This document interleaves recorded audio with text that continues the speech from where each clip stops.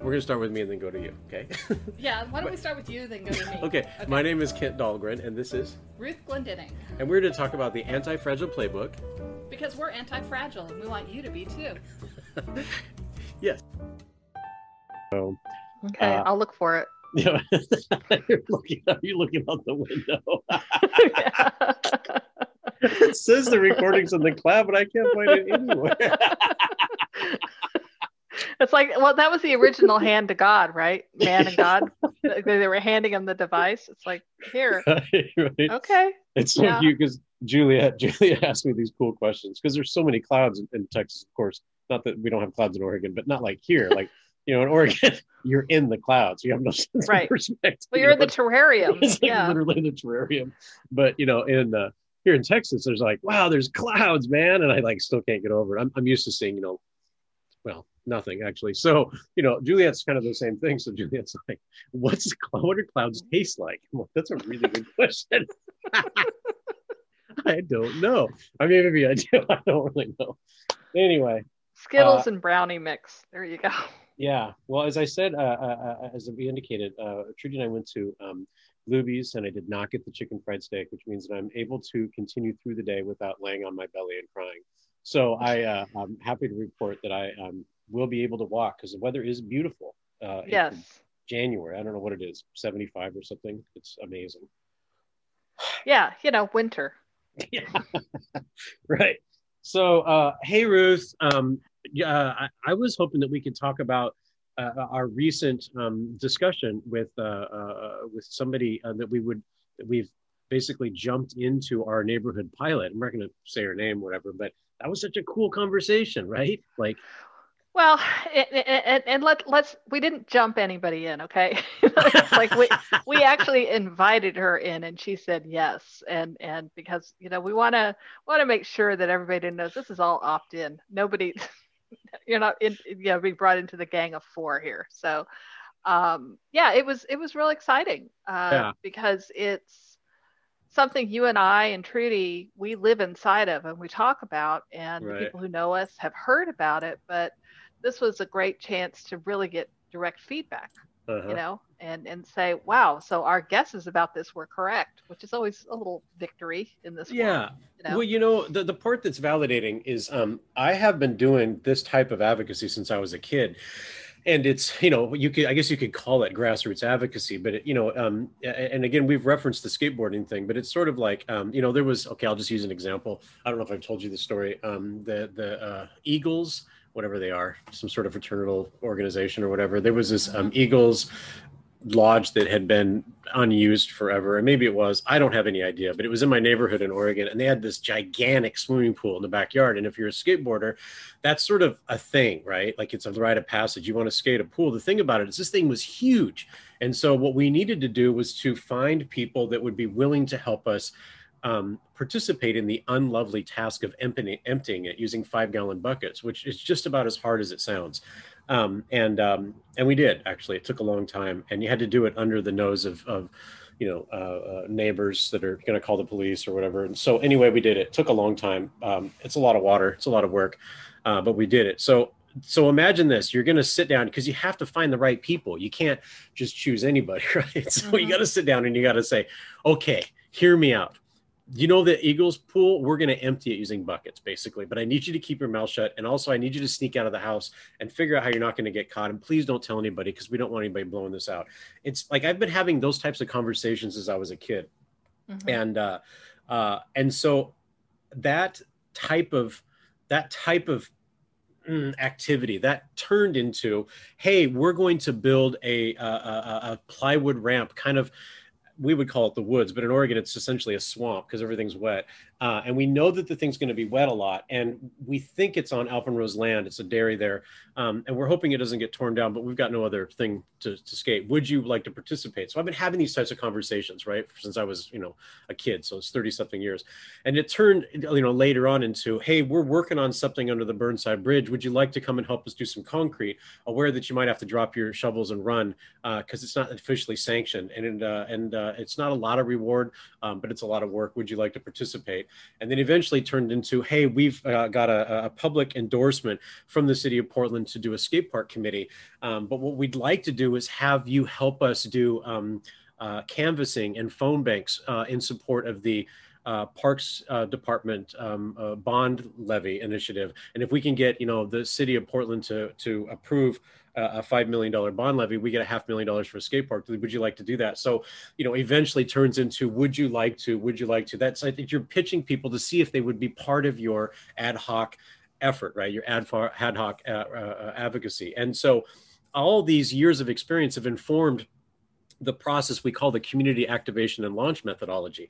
And, it begins at outrage, it ends at stewardship. You move from outrage to stewardship through action. That's really a lot of that at the heart of what we're doing with the Anti-Fragile Playbook.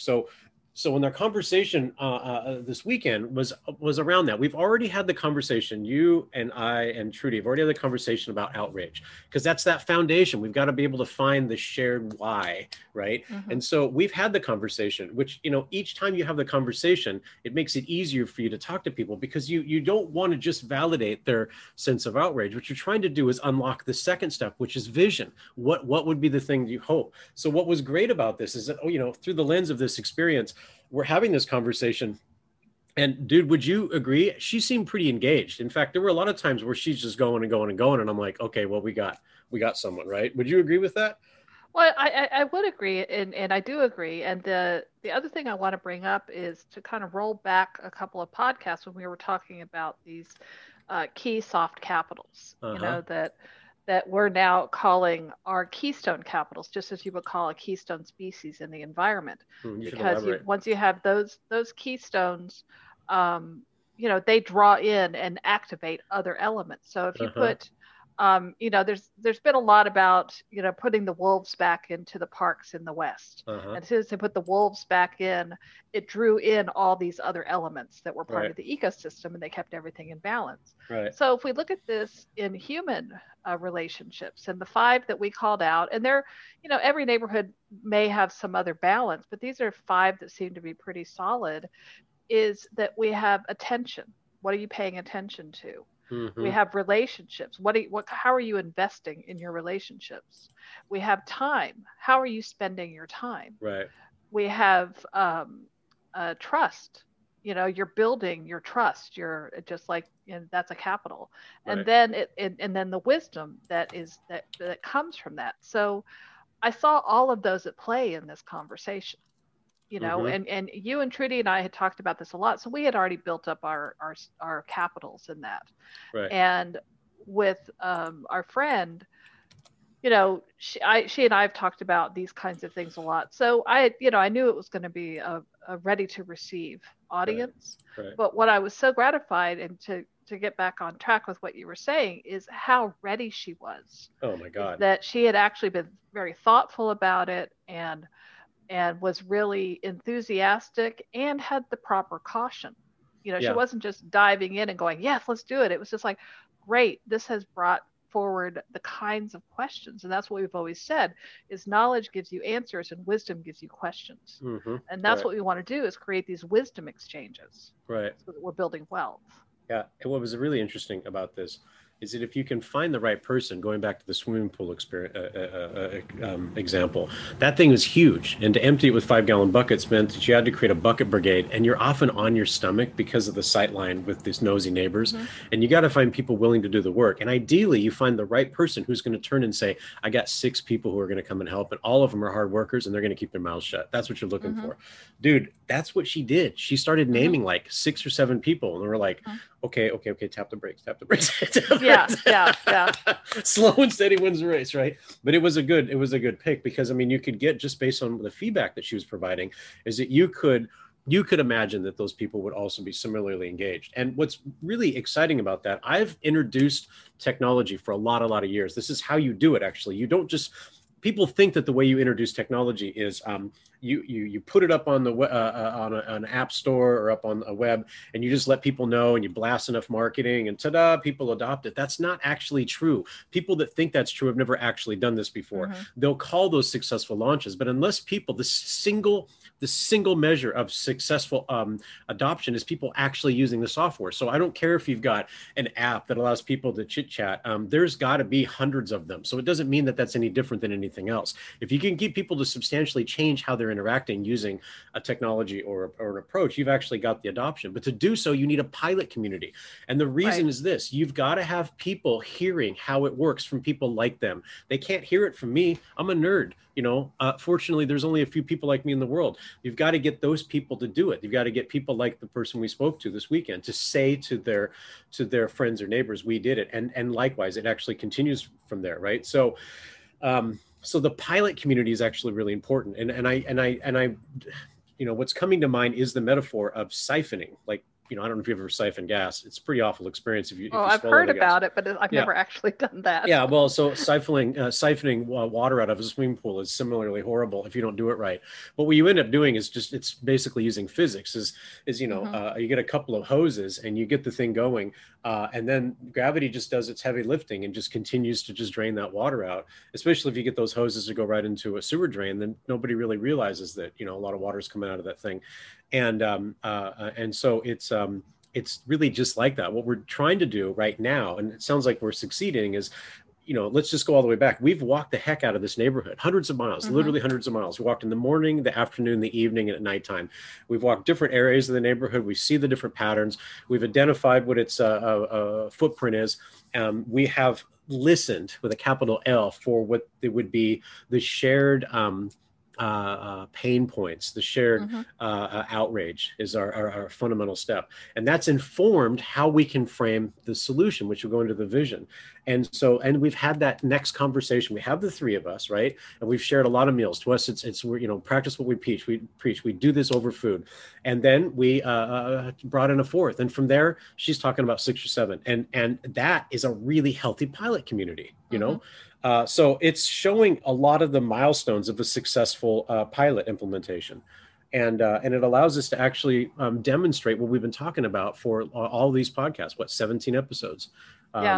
So it's looking good. And it also helps define a co-learning experience. Right. Because, what we can do is we can put out there our story and say, okay, this is what we believe is going to happen. And we believe these are the needs. Now, some of that is informed by the fact that we're people in the world and we're good observers. These are clearly what needs to happen. But it has to leave room for the individual story, that you're not signing on to one person's vision. So that's called a cult. We're not doing that. Right. It's saying that, wow, we have some shared pain points, and we have a shared hope that it can be different. And so you're investing in both of those at the same time, right? You're moving it in your accounting. You're moving it from this cost column to an investment column. And what we had said, I think a few podcasts ago, is that things that we don't want to do or we have some resistance to feels like a cost. Right. That which feels more positive and that we're going to be generating, good things out of is an investment. We have greater potential. We have that hope. Right. But it's not enough to hope. You actually have to have a solid plan. You have to make allowances for the fact that the world is full of complications. And you may be out of practice from engaging with that, but we're all these naturally complex creatures. Right. So we are really genetically ready for that complexity. We just need some form around that potential.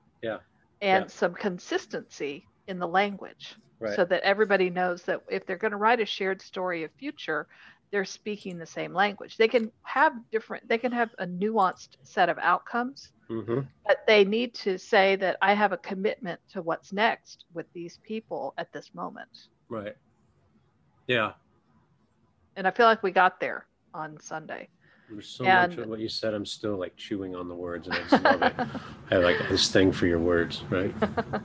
well, the other thing that was really interesting later that afternoon is I got back from another meeting, and a woman that I see who lives here in the cul-de-sac, and I see her regularly out walking. Oh, right. I love this story, actually. I love this story.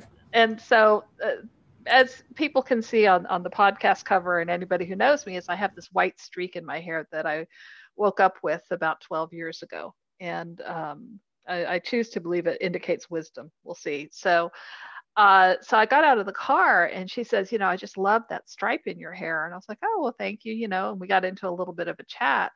And she goes, well, what do you do for a living? And I talked about, grassroots economics and things like that. And she just said, that is fascinating. I want to learn more. Yeah. I said, well, we're thinking of doing a pilot project and all this stuff. And she goes, here. And she said, here's my phone number. Text me, because I want to know more about what you're doing and I really want to be part of it. So this is somebody who, I'd just seen in passing. So there's the attention capital, right?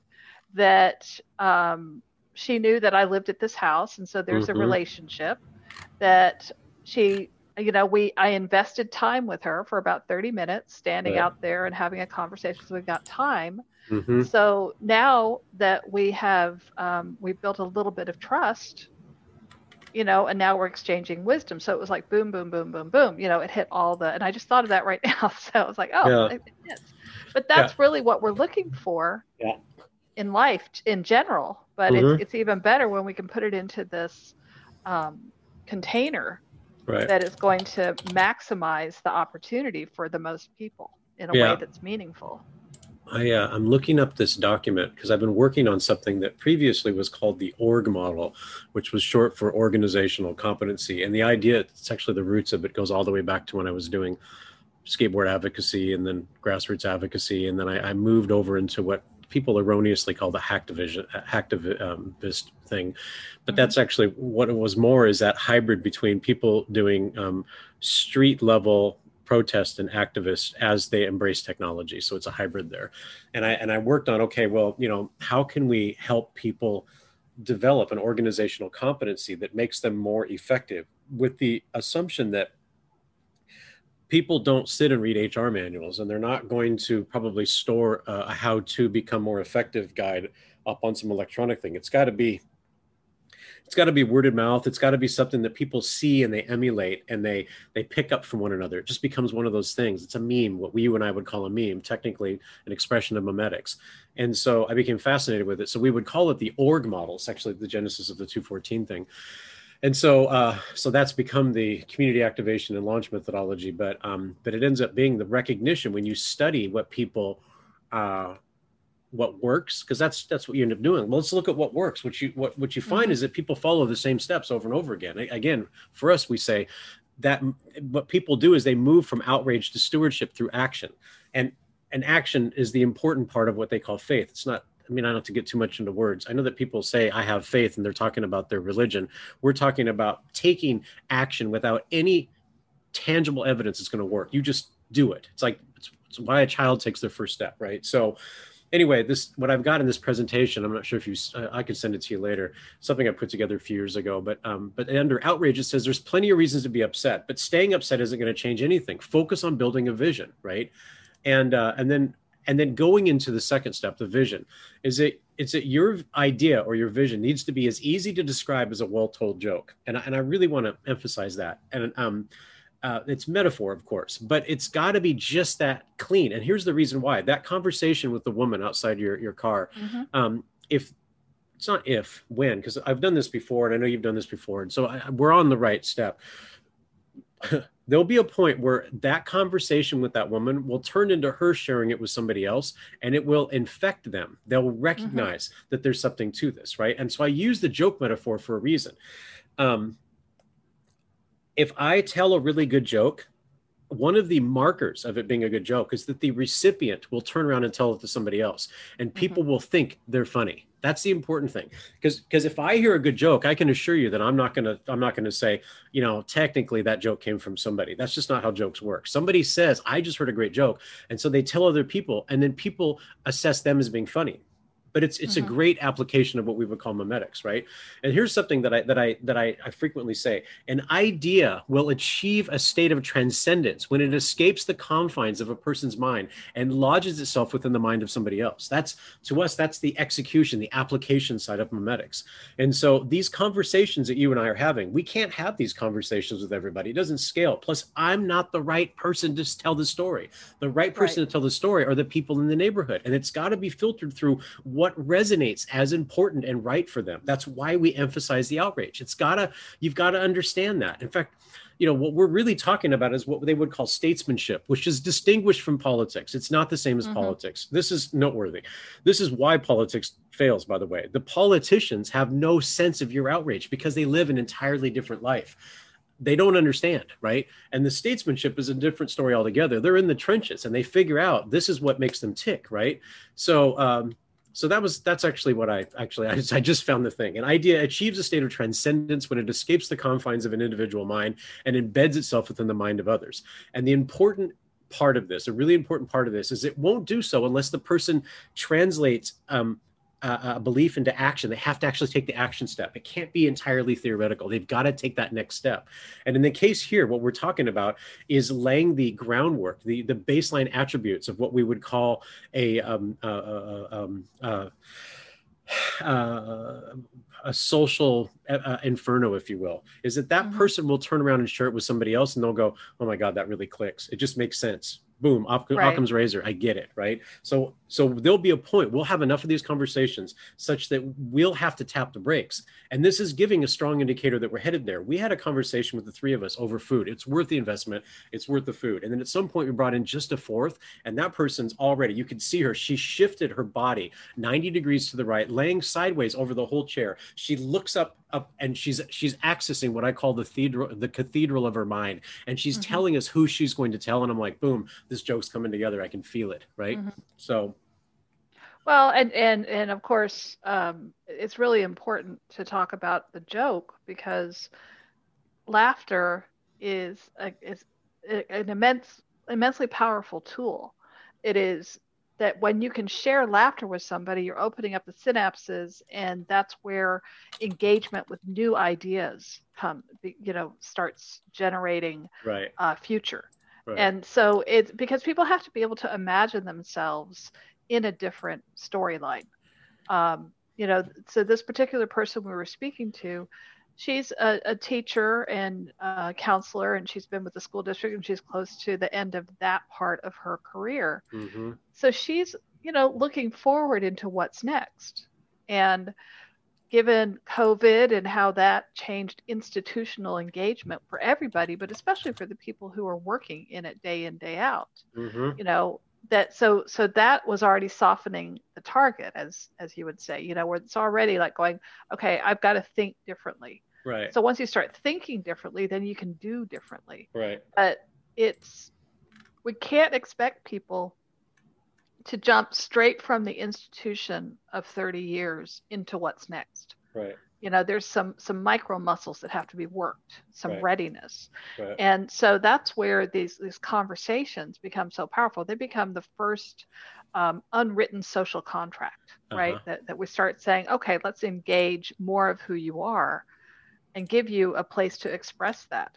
So yes, so she very much was very excited about it and already had thought about 5 or 6 people and perhaps even households that could participate.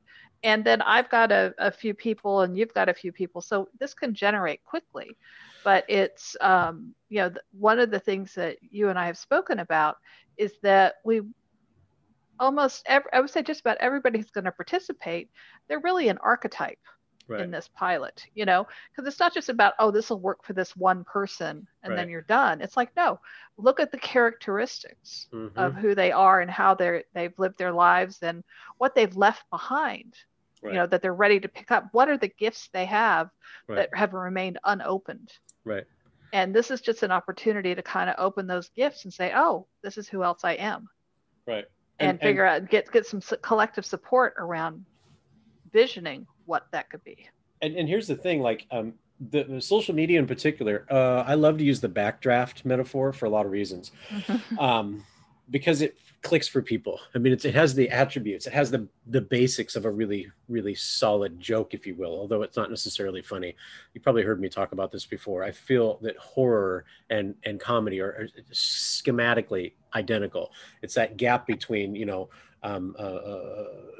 what you know to be true and basically taking a leap that either branches as hilarity or horror, right? To me, they're schematically identical. So what I love about the backdraft metaphor is if you show somebody just an 11-second video, they get it and they never unget it, right? And I tell it with a story. We had 2 house fires when I was a kid, and I remember the fire department on the second fire, they backed us away a couple of blocks, and I couldn't figure out why, because I'm a kid and I wasn't very bright.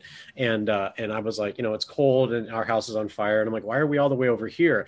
And what they did is they cut the holes in the roof as they broke out the downstairs window, and the house basically exploded. And what it was is it became super heated and it just needed oxygen, and they couldn't just march in there because that's a bummer, right? So what they did, that burst of heat, I could feel it hot on my face. It was 2 blocks away. What it did is it melted the aluminum siding at like 2 houses down. So I remember for the rest of the year, us kids all over the neighborhood were playing with these aluminum icicles, basically. It allowed us to have little spears and stuff like that.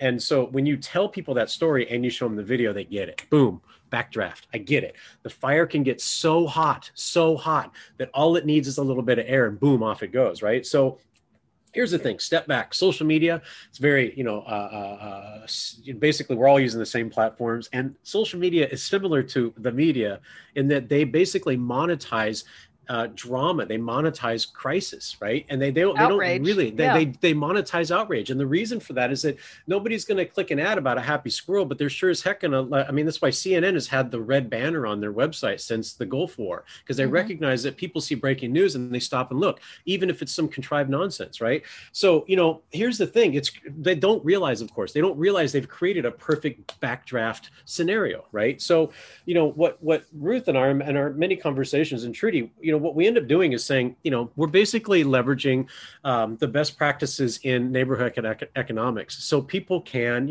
X, we actually start talking about what they can do. That gets into vision. And when you do that, you've created that backdraft thing. Boom, people get it, right? So, I can give some examples of it because this gets into the outrage. These are some of the things that Trudy had shared with the fourth person.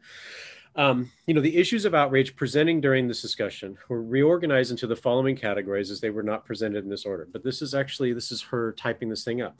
The high level categories are income and job security, food security, home security, health, family, personal growth and satisfaction, being a neighbor, and government security. And I could just use a few examples on this, like under income and job security, boring or unfulfilling jobs, lack of growth or job satisfaction opportunity. Am I earning enough to pay all the bills and buy groceries? I have no real control over my income, which ends up being a precarious job security.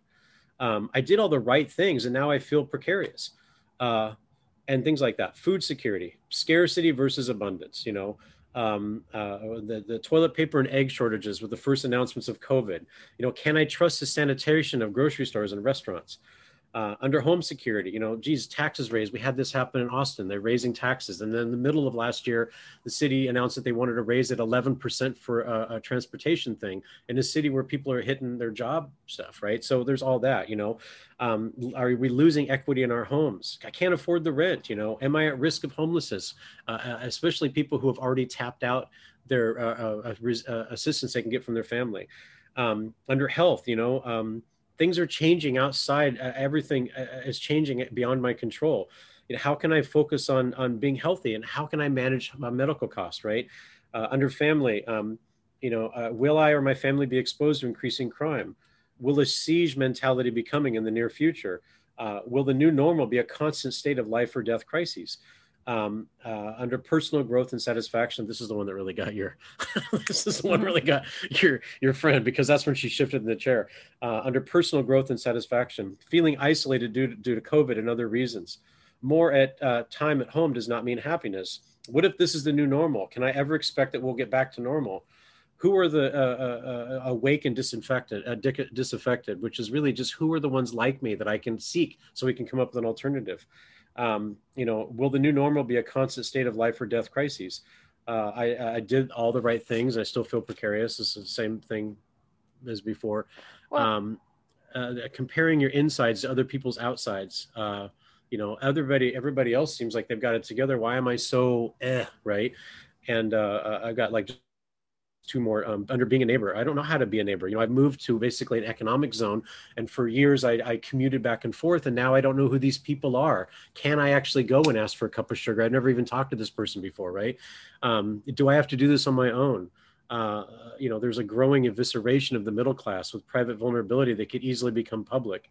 That person looks like me. I wonder if they feel like me. And under government security, can I trust the government to look out for me, my family, or my community's basic needs? Wholeheartedly, people are saying no, they can't actually. When is the cavalry coming? Does anyone believe that the government will provide solutions? I need help, but I don't know who to trust. So, and the final one is this temporary? So those are the things, and we couldn't even shut down what came next after those. We started talking about those. So, well, and those all speak to those keystone capitals. There's a lot of questions of trust. There's of the relationship, of time, right. of attention, and it culminates in wisdom. Mm-hmm. Like those are the underlying stories here. And so these conversations are about how do we actually put some shape around that potential so that you can get to action. So you're not just sitting there in outrage, because dude, there's a lot to be outraged about. Okay. Right. That gets stoked all the time. And people are pretty exhausted, not only fiscally, but physically, that like every aspect of it, because you're kind of holding this line for a story that was never yours. Right. So yes, it's like a number of times you use the word precarious and security. And so there's this great new definition that's called the precariat. Like at one point they were the proletariat, they're the working class, but there's more and more people that are just in this very thin space of keeping things balanced. So it's very precarious, and that population is growing because there's so many things you don't have control over. You talk about raising taxes. Well, you actually have no control over that at all. It's because if we had 99% of the people voting, yes, that would be different. But Austin is notorious for being under 10% on every vote. Right. It's just kind of how it is. Right. And so you don't, and then with security, so here's people who took jobs in institutions. You're going to be a teacher. That seems like a pretty secure career path. Right. And it's not. No. So that's it. It's like the masks are being pulled off everything at once. And so you're like, oh, as you said, it's like you're in your home. That should make you comfortable. But it doesn't, because you're not getting the social engagement you need. You're not getting that. You're not feeling the parts of yourself appreciated outside of just this automaton working. That you're being very transactional. And we're here as to have a transformational experience as humans, not to just be cogs in the machine. And so that's where this whole kind of COVID reset has been so it's I can't believe we're coming up on a year of it, right? That it really just, the way I likened it in one of my pieces is that you slammed on the brake and everything that was in the back seat got thrown to the front. So we're all being forced to examine what we had thought we had left behind. And here it is. And part of that is who else we are. Right. And being the human experience is collaborative. You have to find a way to engage with other people, because you can do this internal story to a point, but you have to express it to find its value. So that's what we're looking at here in this pilot is, we've got some really reasonable things to be outraged about, but then now how do we take that outrage and put it in a lantern to light the way forward to what's next? So that's our vision. Right. Well, so we're actually making it useful instead of being overwhelmed by it. No, but that's a great metaphor. I'm sorry I interrupted, but I've never heard you say it that succinctly, but that's right. Like, how do we use the heat of our outrage to basically power a lantern so we can shine a way forward? And that's totally spot on correct. I'm invited to remind people of the idea of the circle of influence and circle of concern, because they're inversely proportional to one another. They're basically two circles. And if your circle of concern is global, I can assure you that your circle of influence is pretty small. You're not able, I mean, and we run into this all the time. There's the illusion of actually making progress without actually doing anything. This is the thing that annoys me about the internet is it looks like you're doing something. You post something and you get 10,000 retweets. But does it actually do anything? That's the question I always have. Has it actually done anything? And people say, well, it's raising awareness. Sure. But I'll bet you that people already know about global warming. I'll bet you haven't really helped them at all in that regard, right? Like, and I know that people will say, like, think local, think global, act local. That's our emphasis. Focus on actually doing something instead of amplifying the outrage, because all that does is allow the media to become more to collect more money. That's all they do, right? So I mean, it's sort of, Ruth knows this because I'll roll my eyes. People, they're like, well, did you see this? I'm like, well, yeah, I mean, I'll bet you that people knew about global warming. I bet you they knew about this. Can you point me towards the one person who didn't already know that was going on, right? What people need is a solution, right? They need something that's different. And so when we talk to people about what we're doing, the solution is rooted in this, right? The solution is, well, go back to the swimming pool example. Like, if I'm talking to somebody, I'm saying, the Eagles pool on Barber, and they say, sure. And I say, cool, we're going to empty it over the next week. We just need people with buckets, with a work ethic, and they know how to keep their tongues in check. And, and then people do it. They just step up and they do it. Now, what they've got is, there's the vision, there's the plan, and some idea about how long it's going to take, right? I mean, I'm basically giving you a preview on the vision, which would be the next step.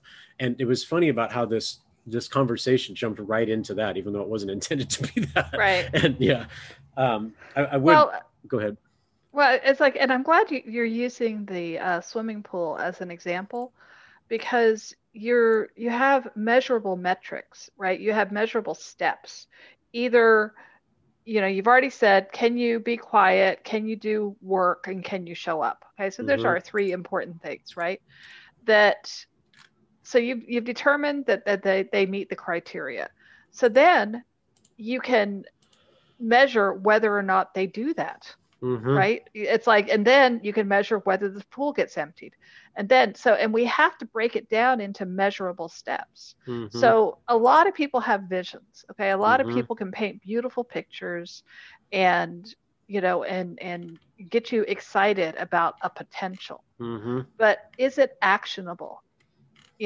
So when you're talking to people about a future life, right, and they're going, so my mortgage is still due, and City of Austin's going to be raising taxes on the regular, and I can't control the fact that milk is $4 a gallon or whatever it is. There's all these things they can't control. You have to give people action steps that are, one, meaningful to them, and two, are actually on the path to where they want to go. Right. And I think that's where we've really made a lot of headway, because we're not talking about people going to Oz. We're just saying, how can you live better in Kansas? Yeah. And you need that. You have to respect people that's the path they're on. Well, that's a really important part, because when we already had the outrage conversation, we already had the outrage podcast, and we're basically technically on the vision part of the comm model, which, it goes outrage, then it goes vision, then it goes to community building. But it's important to acknowledge something. We went back to outrage when we added a fourth. And when we have the next conversation, we will go back to outrage. That's how you have to do it. You have to go all the way back. And this is important to remind people. Just because you are on step 1000 doesn't mean that you don't have to go all the way back to the beginning for new people. It's got to be built into it, because there'll be a point, of course, where it is it is synthesized enough that people get it just as quick as a joke, but you're still going to have that conversation, even if it's abbreviated. It is noteworthy, however, we had the outrage conversation. When we brought in the fourth, that outrage conversation took like a third of the time, and it basically jumped right towards vision, because she started talking about stuff. She started saying, actually I have the notes, plant seeds for a future economic sustainability. There's all these great notes. She's diversity, inclusion, how to be a neighbor. How are we going to pay the people? She's jumping right to the solution. We talked about how to find people in the neighborhood that have a natural wisdom for peacemaking, and we would make them the arbitrators. She jumped to, how do we pay them? We have to pay them if they're going to provide this valuable service. How do we pay them? So the thing is, you're going to run into this when you have that conversation. As you synthesize your ability to describe the outrage, people will jump right to vision, and that's exciting, because by the way, I want to emphasize something. She could see how she could have this conversation with others. And I want to say one more thing and then pass it to you, because this is, for those who are doing the community activism, they have to have the wisdom to know when to tap the brakes.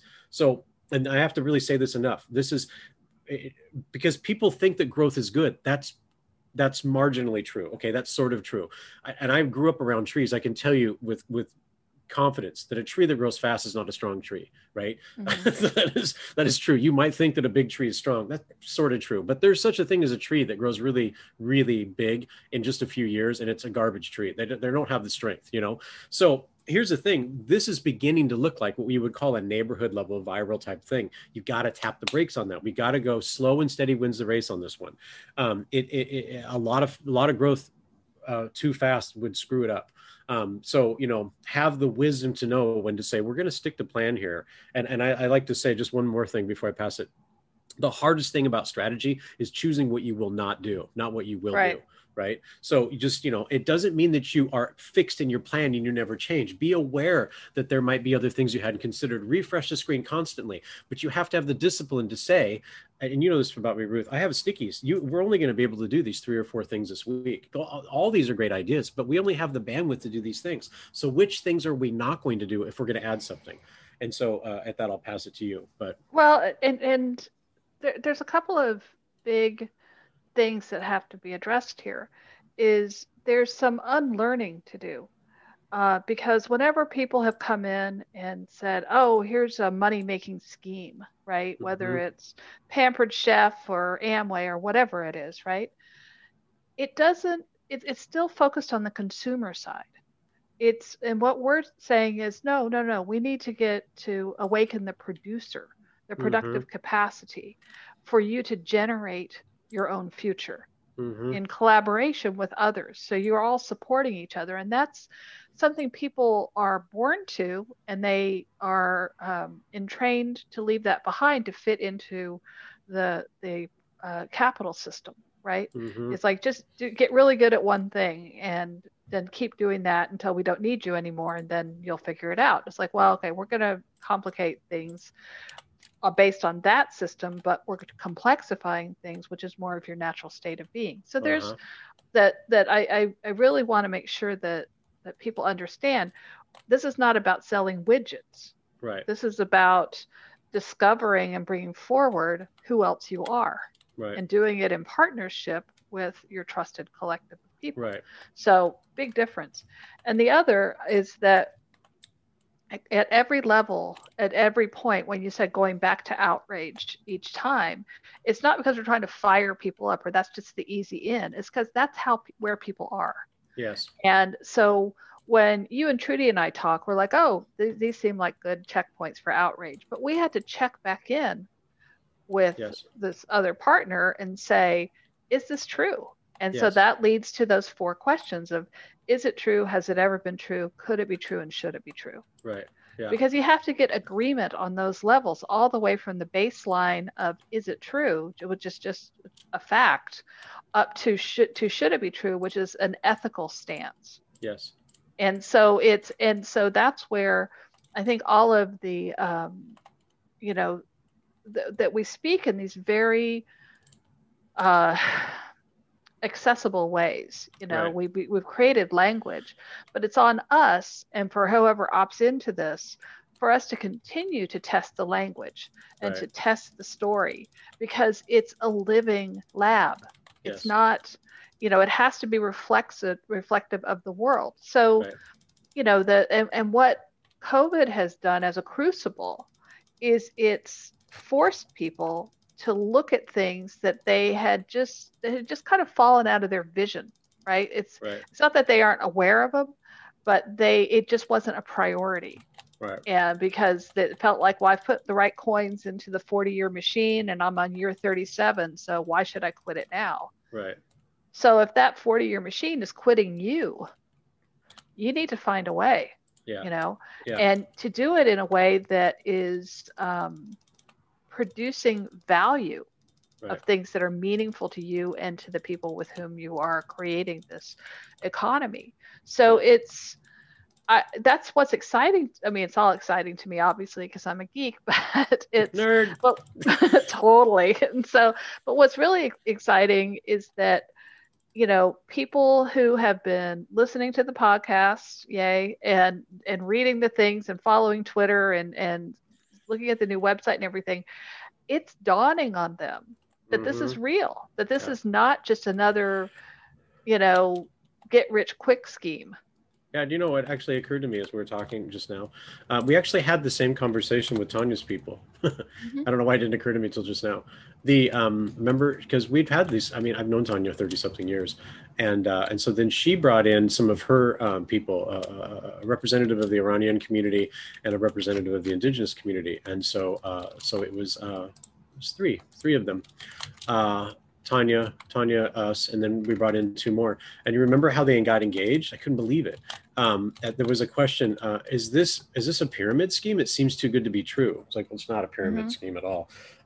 But it was pretty good. I mean, and then you just couldn't get them. You couldn't get them to stop engaging. So we actually have had this conversation, and I don't know why it didn't occur to me until just now.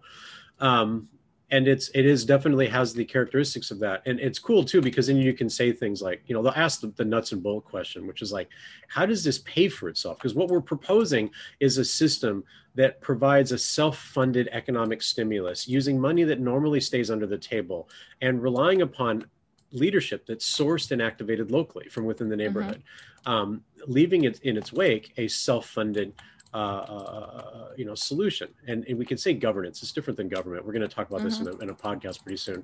It's basically just providing, at the hyper local level, that which the government can't really do anyway. It's not really built to do that in the first place. And it just doesn't have the chops right now. And so when we talk about it, people are like, okay, wait, this is like, they check in with themselves. Like this, I hear the numbers on it. You're saying if there's, 100, there's 1,000 people participating and only, 1,000 people participating and 100 are selling goods and services. And if they just do the normal level of transactions that people normally do anyway, you end up generating like $2,000 a month just for the community account, which pays for, earn and learn programs. And that's while the people that are participating are getting an extra $400 a month in their pocket, which is a big deal, actually. For a lot of people in Austin, that's basically the increase in property taxes due to the increase that happened last year, which might be a proposition that allows them to stay in their home instead of having to get forced out. So that comes together. And there's a point where they're like, okay, wait, this is too good to be true. I don't know if I should believe this. And, pinch me. And again, this is where you'll have to have the discipline to say, okay, wait, can we just slow down a bit? I don't need 100 people with buckets right now. It's just one swimming pool. Yes, we have a plan to build skate parks all over the city of Portland, but right now we're talking about a single pool. We only need 8 people with buckets. You know what I mean? Yeah. And so it's like, you're going to need to have the discipline to say like, wait, hang on a second. But it's, it does come together nicely. Well, and in Austin specifically right now, I posted something on Facebook about how there's only 87 houses available in the greater Austin market that are under $1 million. Right. So there may be people who are saying, wow, this is a hot market. I could sell this and change my location, but they couldn't relocate within Austin. Yeah. You know, Yeah. another real estate friend posted that a house that was listed for 370,000 in Round Rock sold for 541,000. Mm-hmm. And so that's what's going on with the market. We have so many this influx of cash Right. from people that are moving to Austin, and it's Right. really making it's really growing their precariat here Yeah. because it can't, that this market was shaky to begin with because people were already being priced out of their homes Right. from taxes and just, what we talk about, the ability to afford versus affordability. Right. And so that's where there's this openness and this readiness for people to say, okay, I have a baseline, I have some stability.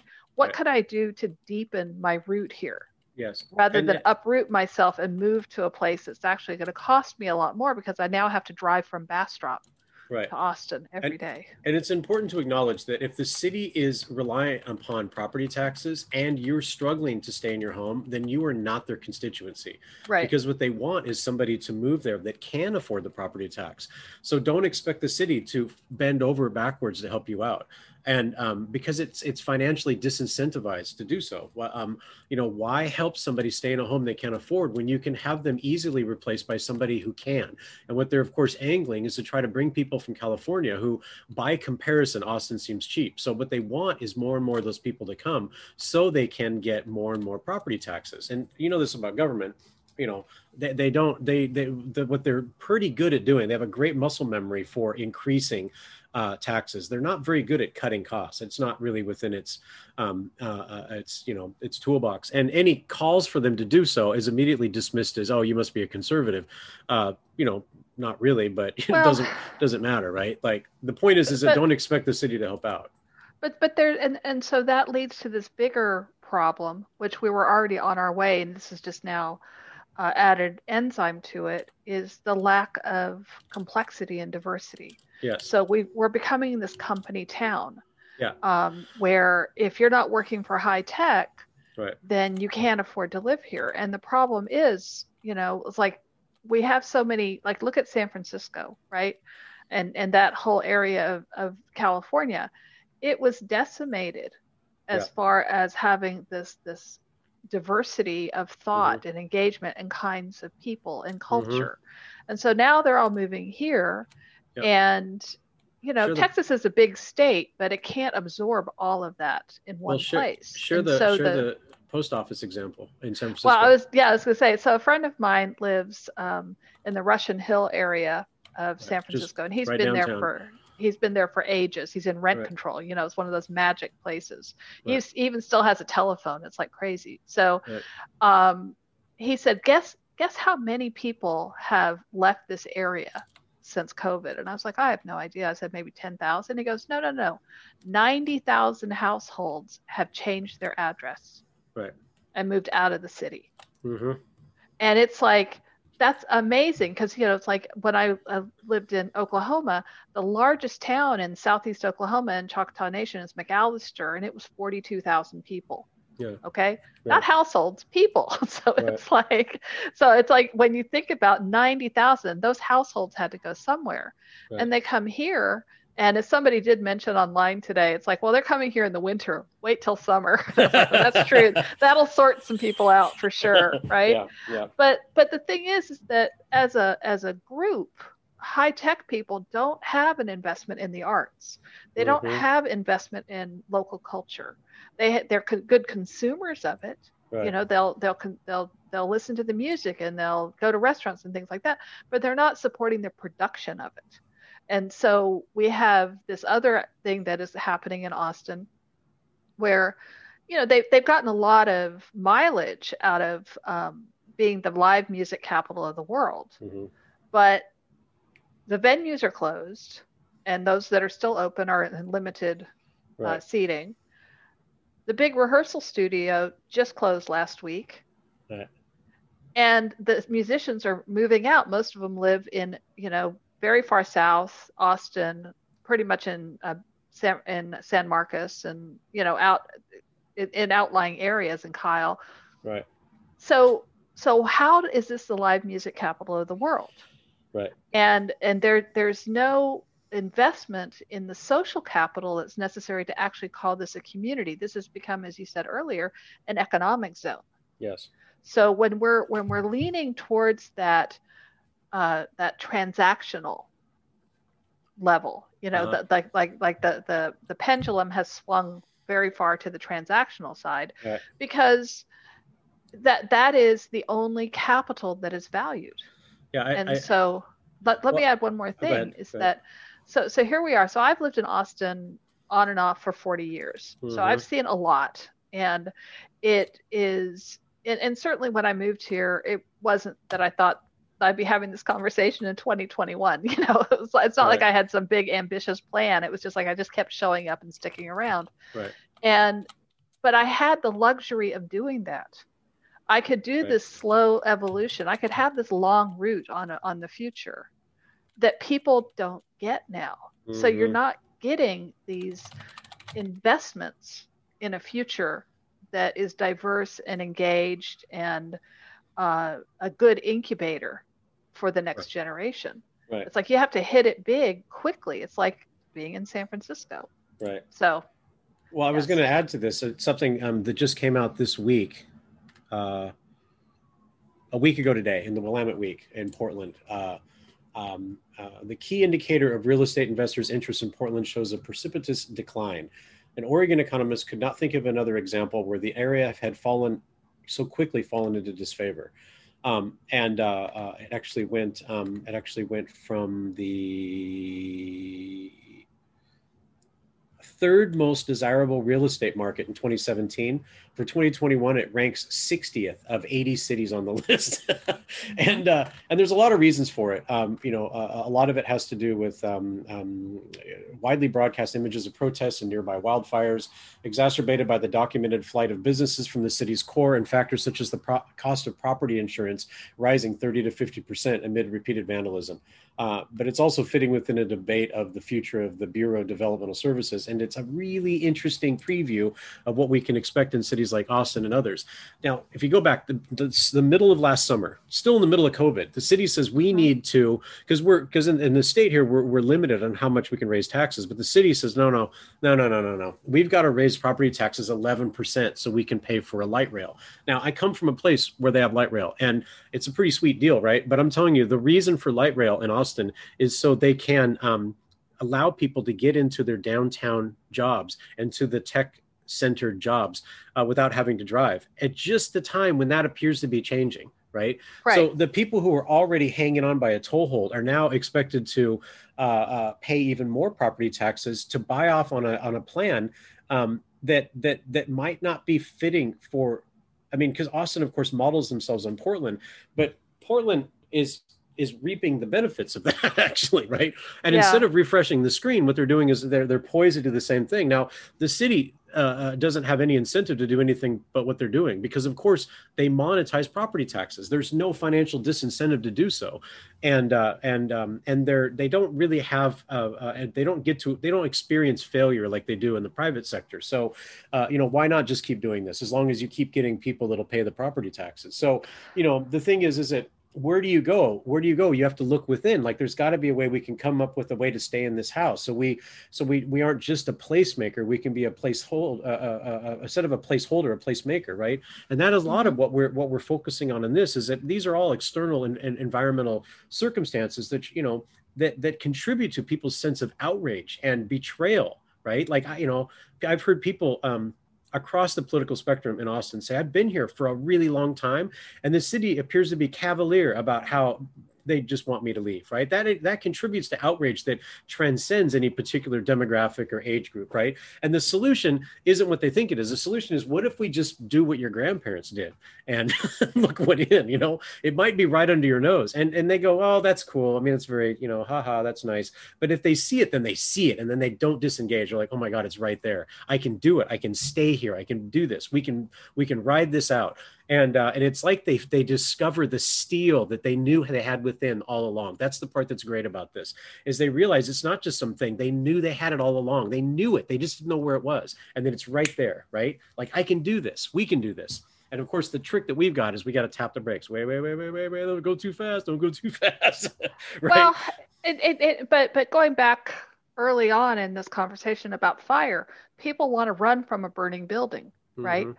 They just want to get out of there. And the Mm-hmm. question is what are you running to? You know, and right now the building is smoldering. There's some hints. We're not on fire. So now is the time to say, why don't I build the story of what's next? And why don't I Mm-hmm. do it with people I trust? And why don't I do it in a way that allows us to express more of who we are so that my next 30 years of work doesn't feel like work? You know, it's just an expression of who I am, and we can build this collaborative story. And you know, we have this moment where we've had a year of reflecting on why. Right. Now we're in the moment of how. How does this happen? You know, and where it's not this pyramid scheme, and it's not pampered chef, and it's not any of those things that have, you know, become metaphors for just a new form of consumerism. Mm-hmm. It's to say, how do I produce a life that I want to live? Right. And I think that we have the tools available to us for that. Mm-hmm. And so you have the why, and so we have the how. Right. The next step is forward into the story. Yeah. Yeah. One thing, where we're headed, just to give a sense on the arc, because of course what we chose to do is we were going to do a living laboratory right here in the neighborhood, and in much the same way, you know, Ruth had done with Community Renaissance Market. She created a place that incubated a lot of businesses and its key micro businesses, and its key feature was a commercial kitchen, and that allowed her to have some really unique insights about what works and what doesn't work.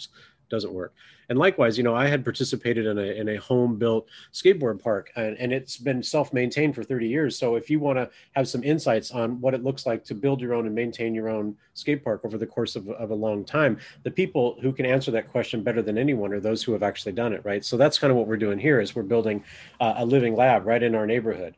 And so we're using the community activation launch methodology. It begins with Outrage.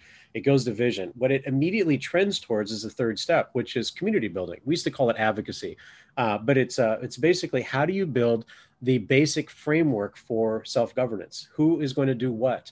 And as we got from the conversation with your friend, she's saying, how are they going to get paid for it? Well, we've answered that. This is the stuff that I've learned all along. When I was doing the grassroots advocacy, I was like, this is all great, but I can't be built entirely upon a gift economy. Gift economies are great, but they don't scale terribly well.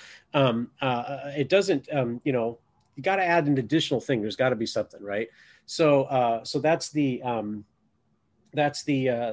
we're headed now. Is headed to there.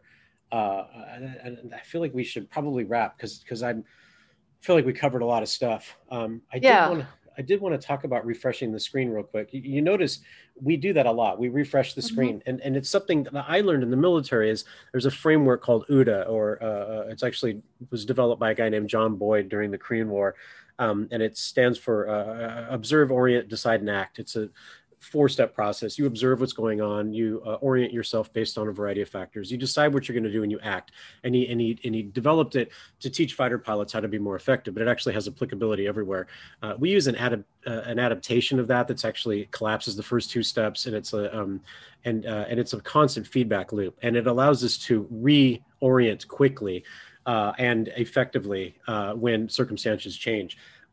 Which means that we stay on our plan, but we can constantly refresh the screen. And so, Ruth, go through the 4 questions, because that's what we do as part of our reorientation. The 4 questions are: is it true? The second is, has it ever been true? Mm-hmm. The third is, could it be true? And the fourth is, should it be true? Mm-hmm. And what I have found is that people kind of are born into a question, you know? So for instance, the people who were born after 9/11, mm-hmm. they were born into, I say they're born into the question of should it be true? Because they were never born into any security of how the world is. You know, there's things that we all took for granted.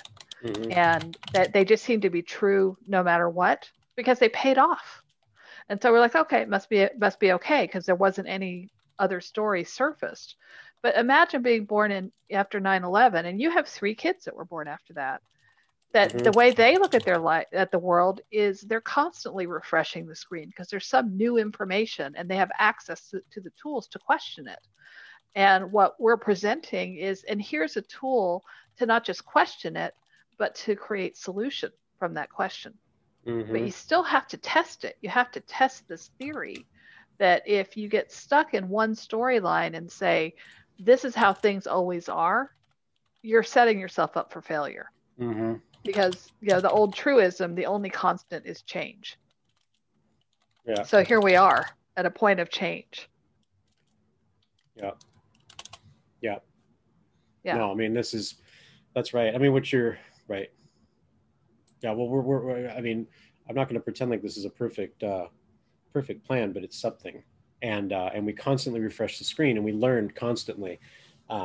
It's interesting because I just got pulled into a really interesting discussion about the tiny home thing, we're doing with Deb's house Mm-hmm. because Deb wants a tiny home community similar to Community First, and she's tried for years, and people just say no, it's just use Community First. But Deb was a homeless woman in Austin, and Community First is mostly men centered, so she just wants a community. She wants a community first for women, and exclusive to women, so they can start to heal because bluntly, it's a man's world out in the streets. Mm-hmm. And so what we put together is a pretty quick and dirty. It ends up being 150K to serve the needs of 150 people in an acre. It ends up being tents with some tiny homes. And the answer I got was, but why not? It looks like a refugee camp. Why not build tiny homes in phase 1?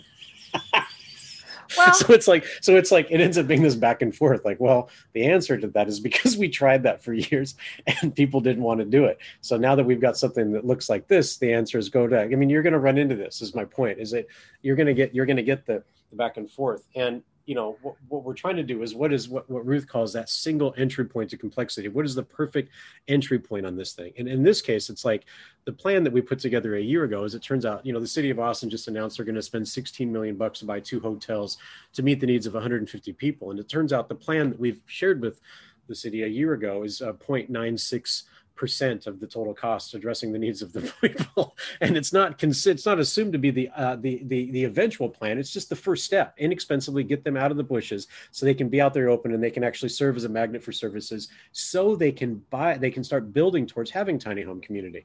Is it the perfect plan? I don't know, but it's something. I mean, let's just try something, right? And it's funny because you're going to get this feedback like, well, but why not just build the tiny homes anyway? Okay. Yeah, but I think too is that's a really good encapsulation of where people are now. That when Alan Graham started even thinking about Community First Village over a decade ago, Mm-hmm. that was not part of the language. No. It's like he was really pioneering Yes. a different storyline. Right. And so so the whole idea that people think that that's a starting point is they forget the long route of the plant that got him there. Right? A decade to get there. And he was somebody who was living in Westlake and he'd been a developer and he had all the connections possible, right? But still it was an uphill battle because you're trying to make people care about people, kind of change the story around homeless people. Right. Who are saying, well, they enjoy it. And I just saw that today on a post where somebody goes, well, these are people who just like the vagabond life. I'm like, yeah, not really. So, there might be a tiny percentage. And I lived in Santa Monica in the 90s, and that was kind of like ground zero for homeless. And they're living in the park. And people were like, well, they just like it. And I'm like, you obviously haven't talked to all of them, Right. And so, so I want to make sure we give Alan props for what he did, is because it was really, it was hard work to actually get a base camp there to even talk about this. And so, and with Debbie, she has wisdom, she is sharing her learned wisdom. It's not an opinion. It's not a theory. It's like, she's been there. This is what she's done. She is holding a story for people that don't get seen at all, and nobody wants to think about how dangerous it is to be a female without protection, without a home. Yeah. And because that's real uncomfortable for people, but we've got to get people uncomfortable. We have to start building that empathy, moving from otherhood to brotherhood. Yeah. Well, and so the idea of this, that not only to getting them housed, but to actually have them homed, so they're actually producing a life of meaning for themselves and others. Right. Yeah. Well, and we talked a lot about the tech. I'm a technology guy. I spent a lot of years in the industry. I worked for Tektronix in Portland, which used to be the largest employer in Oregon. They had a labs that used to rival GE's Bell Labs. And when you got hired at Tektronix, you were told that you would be taken care of for life, and people were sold that. And then it turns out that that's not possible. It's not realistic. And so those, when I started there in the 90s, those who were still holding on to that were considered naive and stupid for entertaining such an idea. And what we were trying to do is just get rid of them, because they were just inhibiting our ability to turn the company into something more modern, because we were basically being driven out of business. So, I had worked at Xerox, went through the same thing. There was a campus of 3,500 of us, but, Xerox has now closed that. I worked at Tripwire, a security industry. I don't even know. Tripwire has an office there, but they're not run out of there. They got acquired by another company. I was a star performer in that industry, but what you find is that there's no loyalty. The businesses have no loyalty to you, and you end up basically bouncing around and essentially priced out of your city. We had two incomes and a lot of kids in the household, but driven out. And I found myself homeless in 2017, sleeping in my truck and using the services of Right to Dream 2, which is a self-governing homeless camp in Portland. And that's a experience that I wish everyone could go through, actually, in much the same way that I wish everybody could learn how to drive a semi-truck, because you would learn not to stop right in front of them. You know what I mean? So it's one of those things. Yeah, it goes back to that learned wisdom. Yeah, right? Yeah. Because you learn in a hurry. The people that are out there, they don't. There's true that there's some people that I would call vagabonds, but man, there's people, vets. I would say a lot of people I talked to were vets, and no, that was not their first choice. That was not their first choice at all. But they had a hard time integrating with society. Women, I can assure you that I don't think I've ever met a woman who chose that life for themselves, because it's a man's world, and that is women would say to me all the time, you would not believe the things that I've had to do to make sure my kids have a place to sleep. Right. And so, they come up with some pretty good solutions. Their solutions are basically pretty pragmatic. They're like, if we could just see all that land over there, and they'll point to some land that's not being used. If we could just build some sheds, we could get through the winter. Their needs are pretty modest. And this social system isn't really built for that. What they do is they'll bring them in. It's very transactional. You probably have a dual diagnosis. I'm going to slap you with a diagnosis. If you don't take your medication, you're considered recalcitrant, and we'll have to hold you. Next. That's basically how it plays out. And that gets back to the things that you do to satisfy the system so you can survive. Right. And what we're positing is that there's way more to you, and we can create, you can co-create a system that activates the other gifts you have so that you thrive. Right. That it's just a simple choice, and that so we have people who are engaged in the why, that's the outrage. Mm-hmm. And they have that light is now been that fire of outrage has now been put into a lantern so they can see the path ahead. So they're getting their vision more clear. And this is the toolkit. This is the how. And we're tapping into those 5 keystone capitals of attention and relationships and time and trust and wisdom. To activate the highest value of the hard capitals, which is your home, your community. They're tangible, they're measurable, for the purpose of creating a shared future of opportunity for everyone. There's no guarantees for outcomes. That depends on the individual, and that's part of the calm process that Trudy administers. Right. is to work people through that whole storyline. But it is Right. authored by the people who are living it. Yeah. Yeah. Well, I So mean, that's absolutely. I mean, that's a lot of what we do with these plans is to yeah. do that. I mean, and it's really it's funny about this because people say, "How's your business going?" I'm like, "It's been pretty decent." I mean, COVID has really helped people understand why they might need to manage hmm their own affairs. And it hmm doesn't mean that the government goes away. What it does mean is that the government is, like there's that expression that you can't turn a battleship in a bathtub, at least not easily, right? So it's hmm going to. I don't envision a world without government. I think it's more likely that the government, as we know it, will go through a right sizing. I think, for instance, we will probably see new stewards come into the government who are acculturated to acknowledge that we will not be living in a fiscal era of nonstop prosperity, because that's kind of how it is. And I'm not making a political statement, it just is. There's a baseline assumption that there will always be money to pay for an expansion to budget. There will always be budget overruns. There will always be a way to turn. And that just isn't, I don't think that's going to happen forever. So at some point, there'll be those that are like, okay, we're going to have to make some difficult choices about it. And what that'll end up being, you and I both know, it'll probably be political gridlock. And that means that those that are just barely hanging on their homes won't have an option. They're going to have to rely on each other. They're going to have to turn to their neighbor and do something. And that's what really we're talking about here. And I don't have any interest in debating people on politics because I consider it a waste of time and effort. There's an opportunity sitting right under our noses, and it's right in our neighborhoods. Again, this is a neighborhood economic solution. And it's pretty sweet. It's actually fun because Ruth and I end up getting to participate in Trudy, and now this fourth one, we get to participate in something that is eminently actionable, pays for itself, and it gets people so happy and excited about the potential, right?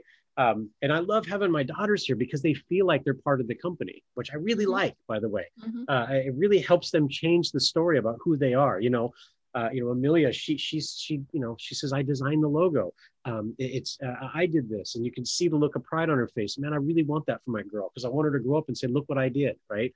And so, I'm loving it, feeling good about it. I have every reason to feel optimistic. I believe so. Yeah. And the thing is that people are in overwhelm, and that's completely understandable Uh-huh. because we've got this huge influx of information, but there's no way to sort it. Right. You can't figure out, which is good or bad because everything has to go through those four questions of is it true? Has it ever been true? Could it be Mm-hmm. true? And should it be true? Right. And you get to the point, like for me, I do that in microseconds, right? Right. That's just part of my thought process. But it's not about assigning blame or judging. Right. It's saying, is this going to enhance my well-being or is it going to detract from it? Right. That's kind of like, and we can talk about that another time. It's like that's a second step when you're building community wealth. After you've now entered into this storyline, you get to start asking different questions. Yeah. Yeah. It's funny too, because once people get activated in the way that we suggest, you can't get them to stop, which is good. That's good, by the way. You just want to encourage them to tap the brakes because slow and steady wins a race, long-term stuff, right? And you're going to lose volunteers, right? So you just have to consider that you might have somebody who's all in, and then they might just move on to something else because they burn themselves out. It's like, I guess a final thing that I would say is that if you do this right, you really root it in the way that we suggest, it will automatically create that backdraft, right? And you'll get that engagement. But be aware that people don't know how to slow themselves down, and you're gonna need to say, hey, let's just write 3 things down, and we'll do those 3 things this week. Just keep them on focus on a little bit of wisdom capital for you. Yeah. You're not going to do it all at once, just a little at a time. So yeah. The future is in Post-its. Get your hands on them now, right? Yeah. I know. Here I am. I'm talking about how I do just what's on this Post-it, and I have like 30 Post-its on my desk. So, so guilty as charged. So anyway, we should probably wrap because I want to get out and do some walking. I'm thinking about walking to your house. What do you think? Okay, sounds good. Yeah. All right. I'll see you. See you in a bit. Pretty soon. Cheers. Okay. Bye.